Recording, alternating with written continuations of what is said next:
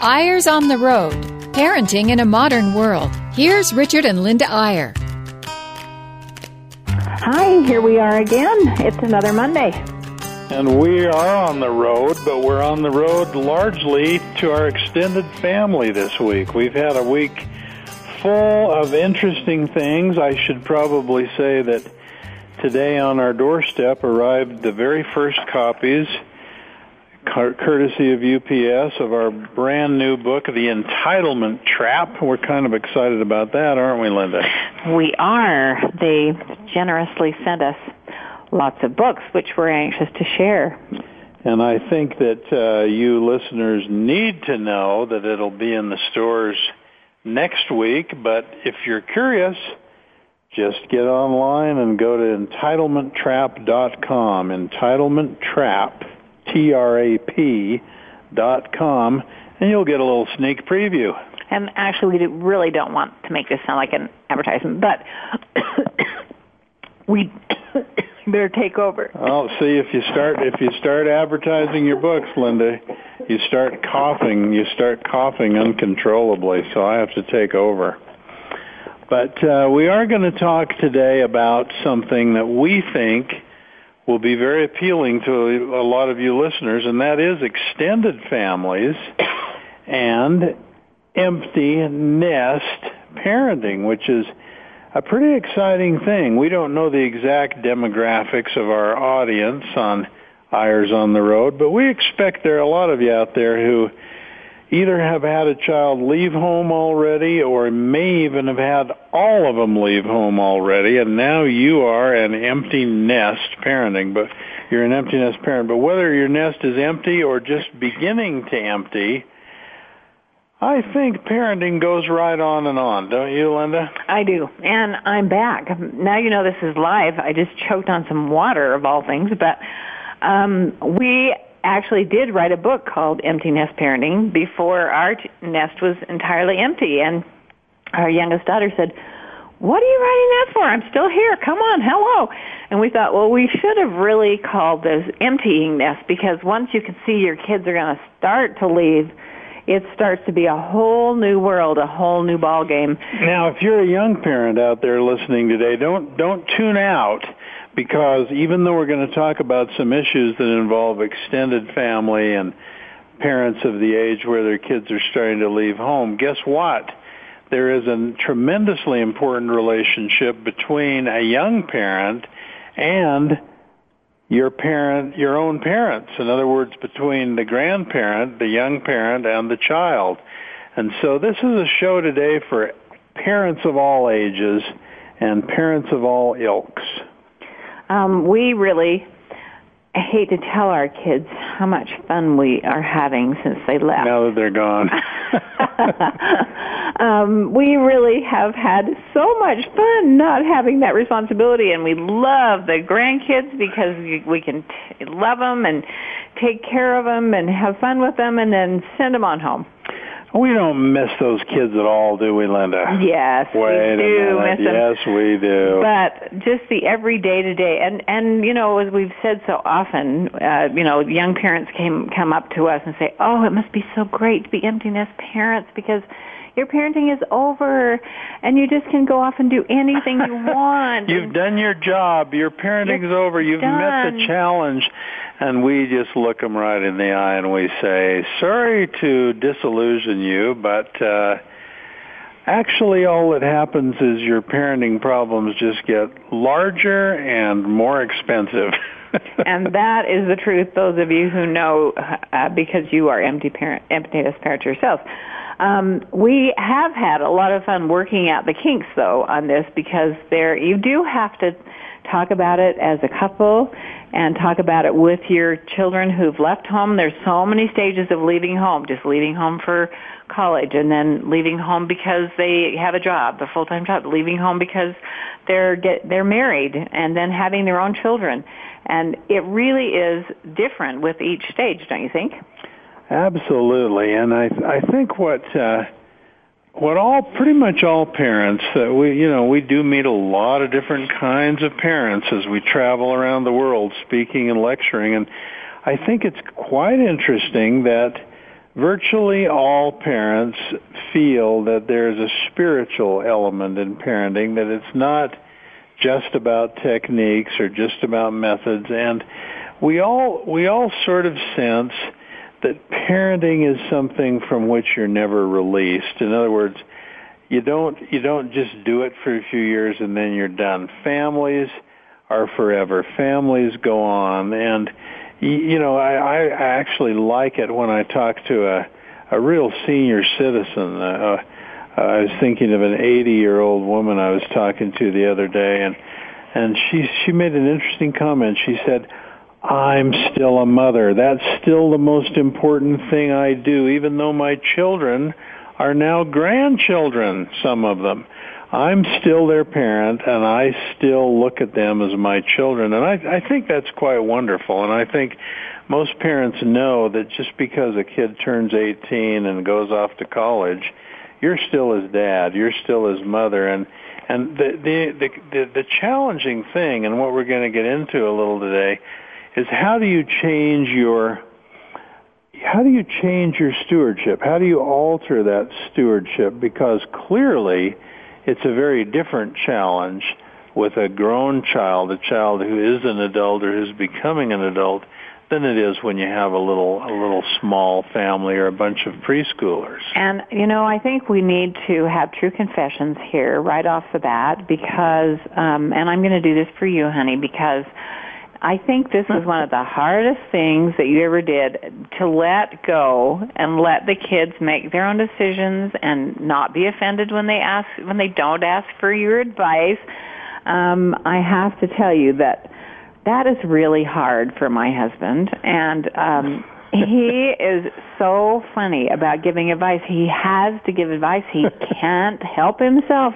He has to do it. So shortly after the first kids left... Wait a minute. I just have to say, Linda, it's so kind of you to say we're going to have true confessions and then go ahead and confess for me. I thought you were going to go ahead and confess that you're like most moms in the sense that, oh no, the kids are gone and I need them here and I want them to be here and they're gone. And that is very, very tough for a lot of women. And I'm not trying to be gender biased here. We all have different roles, but it probably is a little more common for women to sort of have the empty nest syndrome and really long for their children when they're gone. And it's probably a little more common for dads to sort of say, well, I'm still in charge. I'm still the manager. I still need to give advice. Kids still have to listen to me. They still need to do what I say. And, we got to get over both of those things. We do. I do have to say, though, honey, that I think you were the one that was mourning more than I. After 9 children, cooking for all those kids for all those years and getting all those carpools, and I was kind of pretty happy to send them off. I mean, I do miss them, absolutely. And those days were wonderful, but we need to really focus on what's ahead instead of so much about what's behind. Although those memories are great, and I hope you have all your pictures and all your memories and everything, and as we do. But don't get off the subject, Richard. You are so bad about giving advice.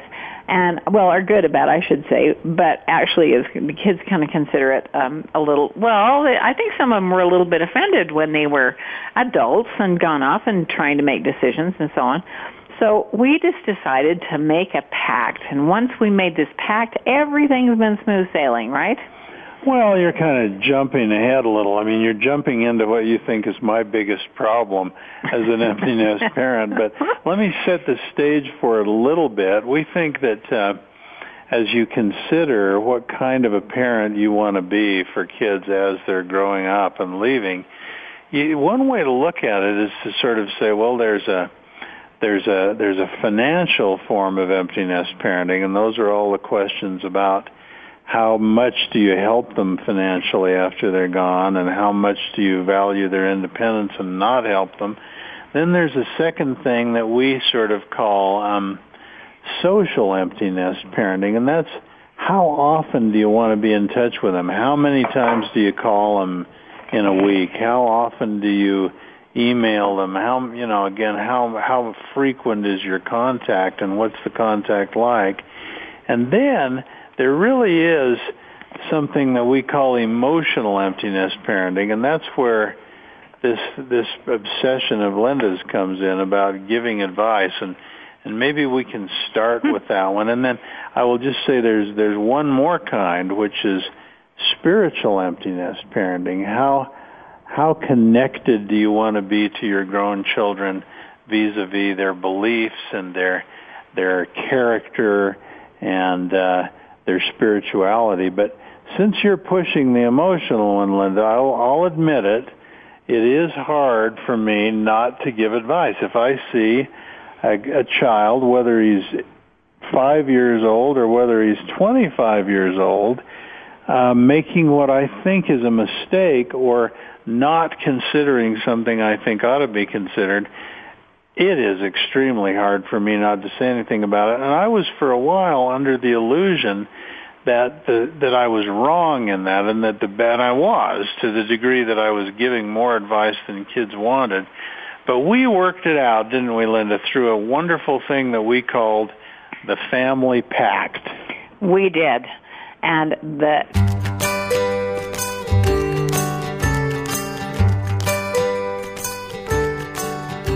Okay, so Linda came in during the break and told me I sounded like I was really tired today. So I'm going to spruce it up a little and show a little more energy. I thought I was quite lively. You got up at 5:30 this morning to get to a physical therapy appointment. I don't know if we've talked about poor Richard having ruined his rotator cuff and having surgery a few weeks ago, and he's still recovering. I want sympathy. Yeah.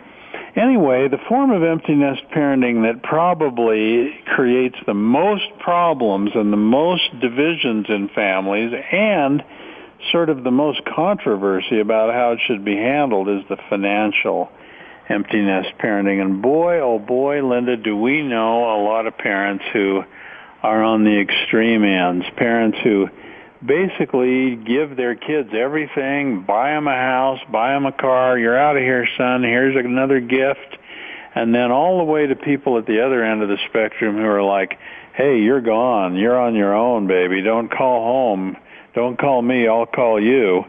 And both of those extremes have some problems. Of course, some of us probably couldn't help our kids much anyway because we don't have unlimited funds, but the question of how much to help them is a pretty big question. It is a big question, and we did a class on this down at Education Week, and a mom came up to me afterward and said, you know, my husband agreed to lend some money, gritting his teeth because it was hard for him to lend this money to a family who needed something. She didn't say what it was. And she said he finally agreed he would lend him some money for this. And then he saw on a blog, his daughter-in-law's blog or something, that they were going on a big vacation next month. An extravagant vacation. And she said he was so upset. He said, I can't believe I agreed to do that without, any strings or what time to pay back or, what the deal was. I just felt sorry for him and decided to lend him some money. Yeah, there's a lot of regrets along financial lines, and for what it's worth, we're going to tell you that we've observed a lot of families over the years and how they've handled money with their grown kids.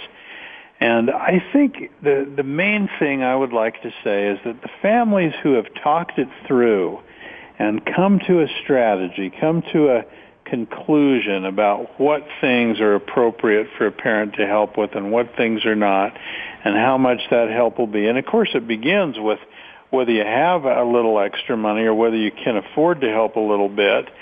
But those families that have talked it through, that is the parents and the children, the grown children, so that everyone's clear, everyone knows what to expect, what not to expect, those families seem to be doing well. The places we notice the problems are where they're kind of figuring it out as they go along, and the kids will call and say, I really need help on the down payment on this first house, or I just can't afford the rent where I want to live. Can you supplement or whatever? And the parents are sort of figuring it out as they go along and maybe doing one thing for one child, another thing for another child then the kids talk to each other and start realizing they're not being treated even-handedly, and one thing leads to another, and it gets very ugly sometimes. So we want you all to avoid that. And the way to do it really is to decide what you can do as a couple with your resources, and then really have something written, an understanding, have a meeting with those kids so that they understand, certain things they can. We have talked to our kids about not asking us for a down payment on a car, or stuff like that. We just tell them to buy old junkers, and then they can decide if they want to buy a car or not. Well, but really, I think the main thing that we have lent money to our kids for is the down payment on a house and education. And the key operative word that Linda just used there was lent, a loan instead of a gift. Let me just tell you about one family we really admire and how they did it, and then I will let you know that we patterned ours somewhat after theirs. They didn't have a great deal of money, but they'd been careful, and they had some savings, and they did want to help their kids, and so they essentially started an LLC, a very simple little limited liability company, and that became the family bank, and they had the money there. They were open with their kids and shared what money they had and what they thought their chances were of adding to it in the future. And then they said, essentially, this money will work a little like a bank, and there are two things that you can borrow money from the bank for. One is a down payment on your first home, because let's face it, a lot of young kids, especially once they get married, they're stuck in an apartment because they just don't have the money for a down payment. And oftentimes, if they had the money for a down payment, they could actually have the same monthly outflow on payments that they do on rent, but they're just lacking the down payment. So this older couple thought that's one thing we'll help with. And they had a limit on how much would be there for each child if they wanted to borrow for the down payment on their home. And here's the great thing. It was an interest-free loan. And you say, well, how do you repay that? Well, their deal was, when you sell the home, we will expect you to pay back that money. And being a first home, being a starter home, they anticipated that would not be too many years. And then that money would flow back into this LLC or this family bank and be there for the next child that wanted to buy a home. Now, the other thing that they did in their case is they said, you can borrow a matching amount for your education. In other words, they didn't want to pay their kids' education. They wanted the kids to say, we will earn what we can, we'll get government loans where we can, but whatever we come up with, the family bank will match that amount, and we will be able to get through our school with a minimum of government and other borrowing because we'll have that half coming from the family. But again, the deal was that once they had a good income, they would then work out a repayment schedule to replenish the family bank. And the parents said, look, by the way, one reason we want the bank replenished, the family bank, is that we intend to use it for family reunions and family vacations. And if it empties out, that'll limit our ability to do those fun things that we all like to do. Now, I'm not saying that's the best plan or the only plan, but my point is they had a clear plan. The kids knew exactly what it was. They didn't come asking for their parents for other kinds of help because it was clearly outlined. Everyone knew the expectations. And when that happens in a family, it usually works out very, very well. It really has been interesting to see. I mean, we have 9 children, and the financial stuff has gone 9 different ways. With every kid, it's been a different situation. We have one, our youngest is still not married and on her own in San Francisco. She's taking care of herself, but there are a few things she's needed a loan for. But, it does hang over her head, which is fine. But Linda, don't misunderstand what Linda's saying. We have 9 kids who have different financial levels of ability and levels of resources, but we don't. But there's a sameness and a fairness in terms of what they know they can borrow for and what they know they can't. Yeah. And having that even-handedness, that fairness, of course, is very, very important. Now, I'll just say there are many, many families listening who are saying, well, that'd be fine if I had any extra money at all, but it's a struggle these days just to get by from month to month. I'll tell you something. In some ways, families with very, very limited resources, and I don't want to say this in the wrong way and offend anyone, but they almost have an advantage because the kids then feel, wow, my mom and dad have done their best. They've raised me. They've taught me many, many things. They don't have a lot of extra money. I'm on my own. I need to make my own way. And honestly, sometimes that's for the best. We know people on the other end of the spectrum where they do have quite a few resources. The kids know they have quite a few resources. And if they're not careful, that begins to undermine their kids' motivation and initiative because in the back of their minds they know, mom and dad will always bail me out. And that's not a good thing. Yeah, or I know I'm going to have this inheritance, so I don't really need to work so hard because I know there's a lot coming to me at some point. And you can get so far as to feel like kids are hanging over you waiting for you to die. I mean, that's the extreme, but still, money sometimes is a real detriment in empty nest parenting. So we've talked a little about emotional empty nest parenting, a little bit about financial. Social, I'll tell you one thing, we are so grateful, and we're not techno wizards by any stretch of the imagination, but boy are we grateful for Skype, and boy are we grateful for email and for blogs, and even for a site you may not have heard of called oovoo.com, OOVOO.com, where you can actually, it's like Skype, but you can get up to 8 people on your screen at once, and you can have a family home evening from a great distance. You can have a family meeting with all of your kids, however many you have, unless you have more than 6, you can get them all on screen at once and talk to them. So I think I'm just giving you a simple bit of advice, speaking of advice, use technology to stay in close touch with your children who are not living at home and are not close enough to come to dinner every weekend. Yeah, our kids, we do have one family that's close enough, within an hour of our house. All 8 others are gone and far flung, 3 on the East Coast, 3 on the West Coast, 2 in Phoenix, and it really is difficult in some ways. If we didn't have the Internet, I think we'd be dying. But we really are in close touch. Not only that, but electronics. Our older grandchildren, teenagers, have phones, and I can call them and say, yay, you made the volleyball team, that's awesome.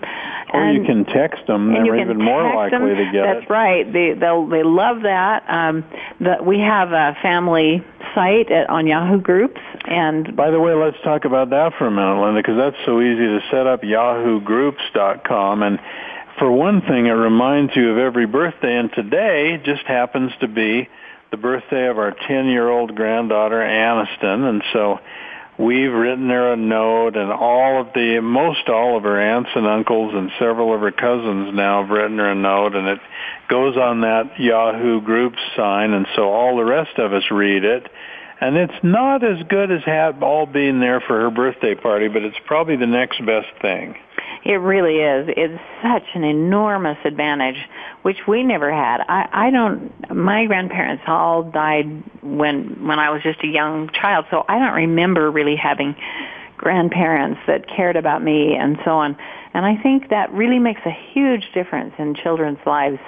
Yeah, I really do too. So think a little about, have a strategy also for social empty nest parenting. Have a meeting or have a conversation or a Skype call and ask your children, your grown children, how often do you think we ought to talk? Don't impose yourself on them too often.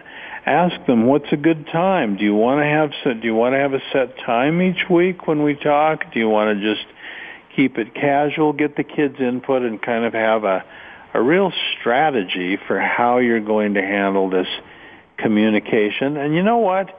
Every once in a while, forego the electronics altogether and write a real letter to your kids in your handwriting. I guarantee you that is unique in these days. And your kids will say, wow, a written letter. I haven't seen one of these for years. And they'll probably pay attention to it, and they may even save it. Yes. In fact, I have saved letters from my father, who wrote very few, and who was 54 when I was born, and so an older dad, and I treasure every word that is written to me on those pages. And I didn't get very many either. But I have to add that Richard commented, don't call at 7 a.m. on Saturday morning. Yeah, we knew one family that the poor kids were saying, oh, Mom and Dad think they're doing such a wonderful thing. They call us every Saturday morning at 7 a.m.